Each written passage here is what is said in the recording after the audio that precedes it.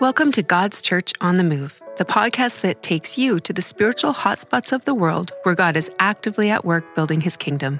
With me in the studio today are Ron and Karis Pierce. Welcome, guys. Hi. Okay, so I'm excited about today because I know you're excited. You just got back from El Salvador and you have an update for us. Well, guys, I've been on many trips over my life, and I've walked into situations where I pretty well knew what was going on. I thought I knew what was going to be like in El Salvador when I went in there. Like nowhere else, and then no other time in the last 35, 40 years, whatever it is like that. I was shocked, happily shocked as to what I was seeing. I was surprised beyond belief. I sat there at one meeting, literally I couldn't even form a question, simply because I had never even dreamt that this is possible before. For instance, here we go. Got to give you a background, and then we're going to go into the situation. We heard that there was something going on in El Salvador. We were put onto it by friends. We asked the question. We did Zoom calls, and they were talking about this one church, large church in the country, how it was doing outreach to children, prisons, the poor people, shall we say, the impoverished in the countryside. The San Salvador, the capital, is a rich city. It's a capital city, and it's well off. But you get out into the countryside, it's third world poor.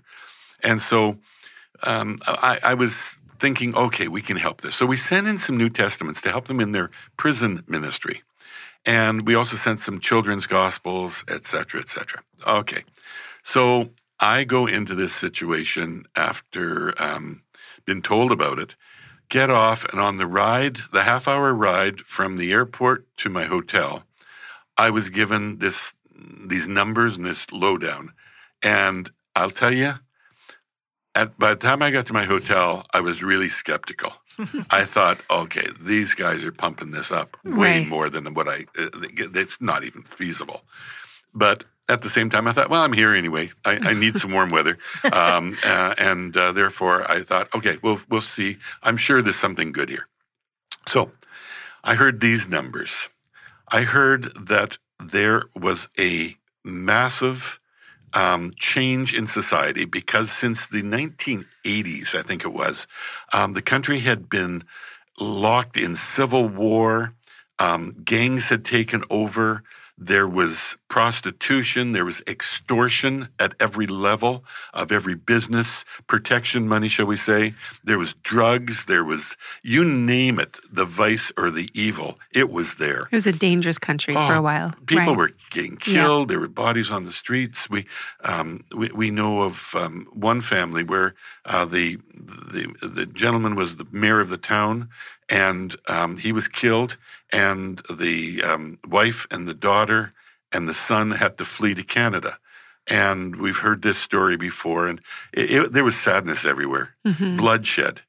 Well, all of a sudden, they told me, the people got tired of this. And what they did was that they elected this young president a couple of years ago. And he came in with the promise of cleaning up the mess. So, therefore, they passed a law. I'm hoping I'm getting all these details exactly correct. I could be off on a few, but this is the general gist of it. They passed this law, and they were going to give stiff sentences to those involved in any level of the gangs and all this evil, and they were going to lock them up. So they did. So 8 months ago from right now, backwards, they started this. And here are the numbers. There are 21 prisons in the country totally. This church is operational in 17 of these prisons. Before the law came in, before this started 8 months ago, there were less than 40,000 prisoners. I got some numbers somewhere between 25,000 and 40,000. So we're going to say today less than 40,000. This was a solid number, though. Today, 8 months later, there's 92,000 prisoners in the jails, and that's in 8 months. They grew by, say, 52,000 in a period of 8 months, And this number is growing. Now, the brother told me, he says, the curve is flattening on this, Right. but it's going to be well over 100,000. So a politician that followed through on his word is what you're saying. Wow. They passed laws. They passed this law, and they go 20 years is like a minimum sentence, 30 years. Wow. And they're concurrent as well. So if you've done multiple crimes or whatever, you can go in for 90 years. So they literally took them, put them in jail, and threw away the key. And these people are paying the price for their sins.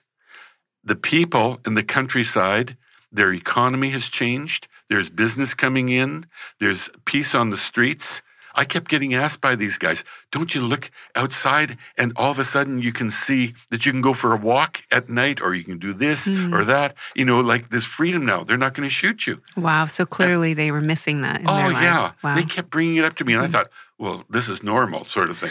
Well, I felt better on the streets there than I did in most cities in North America right now. So they called it that they were putting him in prison for belonging to an illicit association or gang participation.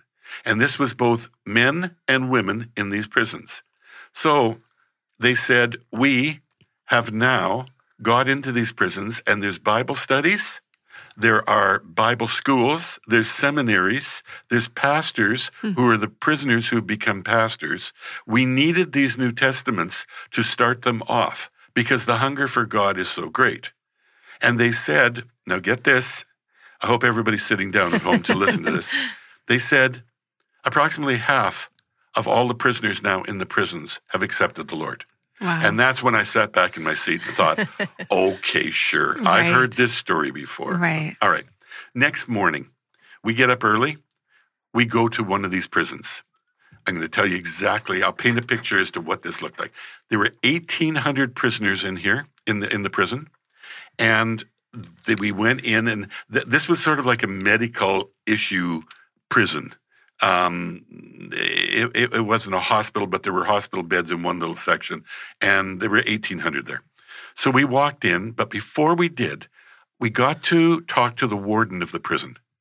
And he sort of sketched out for us many things. There are two things that popped out of this conversation that I want to talk to you about. First of all, they said that there is a massive turning to God and a hunger for God and a transformation of these prisoners.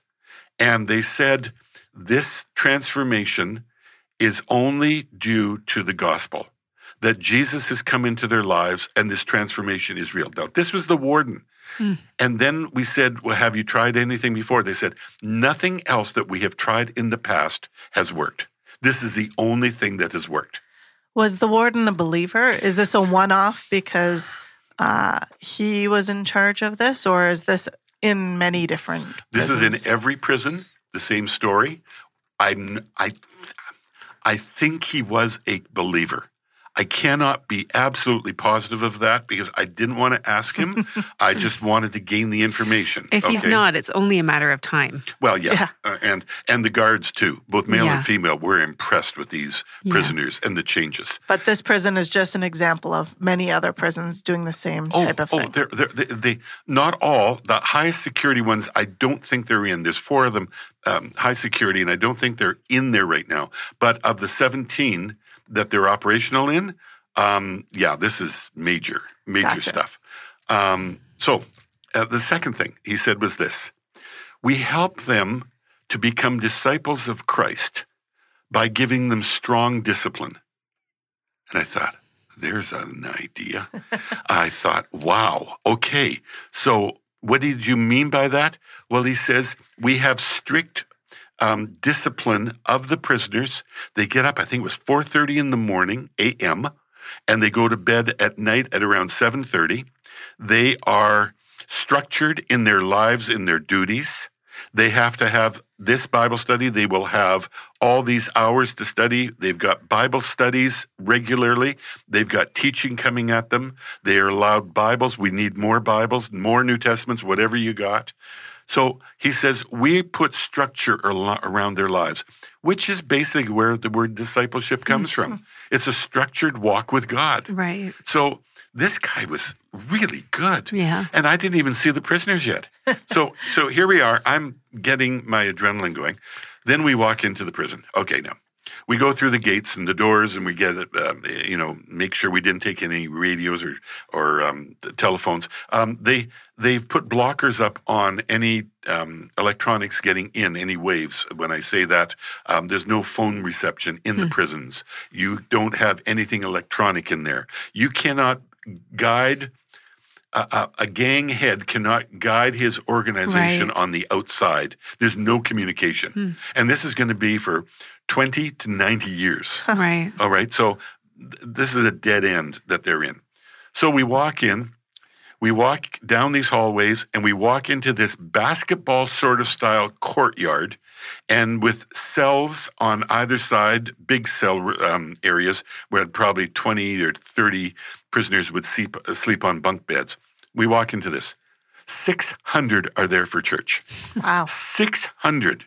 There's 1,800 in the prison, and there is 600 in front of us. They couldn't get the other 300 in, and they wanted us to stay for a second service with them. So I said, so actually half are believers? He says, yes. And then the service started. The worship was so strong. I was watching these guys on their knees, hands raised, tears coming down their cheeks. I look for indicators in situations like this. The indicators are, I want to see your Bible. And so here we were. I looked over the entire crowd. Those that had Bibles with them, they were dog-eared. They were underlined. I made sure I noticed this from one brother. He had underlined various sections. These were well-used Bibles. And many of them were falling apart. And that is a perfect sign. Then I saw their reactions to certain things, their body language while they worship. Not just hands raised. You can raise your hands and put on a good front and play a game. And I'm sure that many of the prisoners were tempted to play a game. So I asked the warden about that too. I said, do you think all of them in this group that we've got here, do you think they're all believers? Well, he says, if they do not act like a believer and follow the teachings of the word, if there's anything, they go back to the other side. And I said, what do you mean the other side? He says, half of the prison is for the general population of the unsaved. When they accept Christ, they go over to the Christian half of the prison. I said, you're kidding. Wow. You got a 50-50, and if when you're born again, you leave the environment of the unbelievers and come over with the body of Christ. Yes. Never have I seen this. Never. Right. Maybe there are in certain situations around the world small numbers of this, but never of anything of this size. And so we sat there. I just could not believe it. And they were listening to the word when the word was preached. They were intently listening.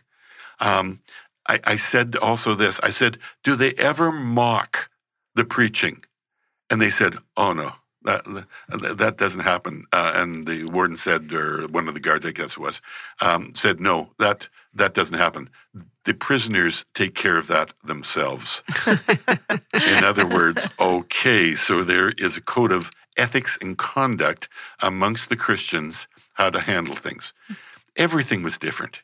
You could even see on the women guards, they were happy to be over. And I heard that they prefer to be to be on the Christian side rather than on the non-Christian side of the prison because of the way they're treated. We'll put it that way. And therefore, I thought to myself, this is incredible. So now we come, after that being said, and I said, okay, what do we need? They said, we need Bibles. So that's why we've taken in 18,000 full large print Bibles right now, and there's probably another 35,000 or more going in. We got to feed this revival. They've got all sorts of needs for Bibles with commentaries, like life application Bibles that have notes around the scriptures explaining things. We're taking those into the pastors because they have started in all of the prisons where they're active, this large church, they've started Bible school /seminaries. They're training pastors in there, and they're training them probably studying 8 to 10 hours a day, every single day, in the things of God. When these guys get out after 20 years or whatever it is, I'm not sure how paroles will be handled in this. You're going to have an army of the most dedicated, Bible knowledgeable prisoners, the Sauls turning into Pauls in a prison in El Salvador. When they have all this scripture around them, they're getting trained. We're going to have pastoral study notes for everybody. We're going to saturate this situation. There is absolutely no doubt. So it's come from probably one of the most dangerous places on earth, cleaned up on the streets. People are safer. And now it's going to the area of, okay, we got to take these guys and give them a chance to reform that entire part of the world. We're gonna feed them with the word. The government thinks they changed the country now. Just wait till these guys get out. Oh yeah, this is going to be.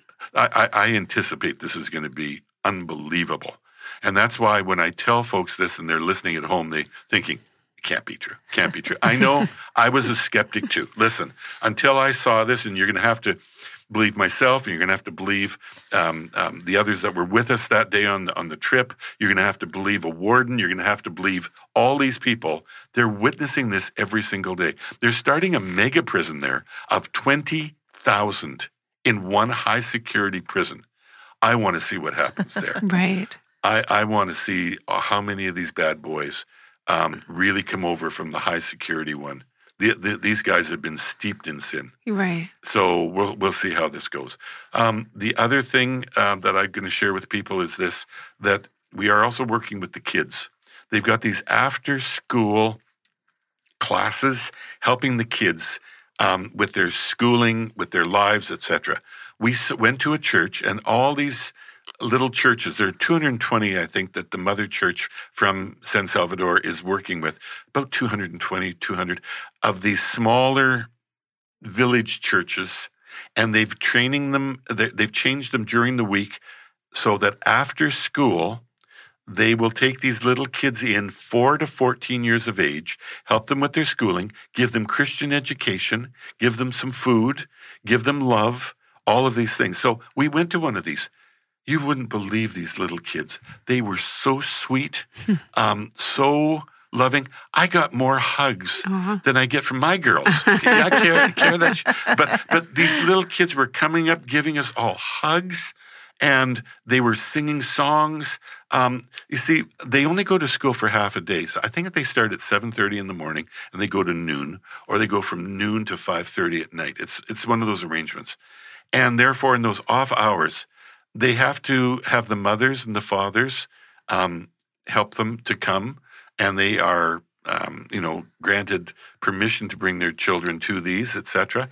Everything's got to be fine with that. But there's, if any cost, it's very, very low cost. They have these little uniforms, little T-shirts they put on, and it's cute. What they asked for: New Testaments, children's Bibles, anything to feed these kids, so that the mums and dads at the other end can hear the gospel and lead the family in the ways of God. Right, wow. So we're going to work on that one too.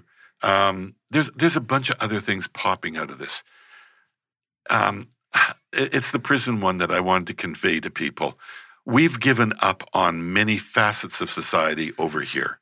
This shows me the power of the gospel to get to the worst of the worst and redeem them.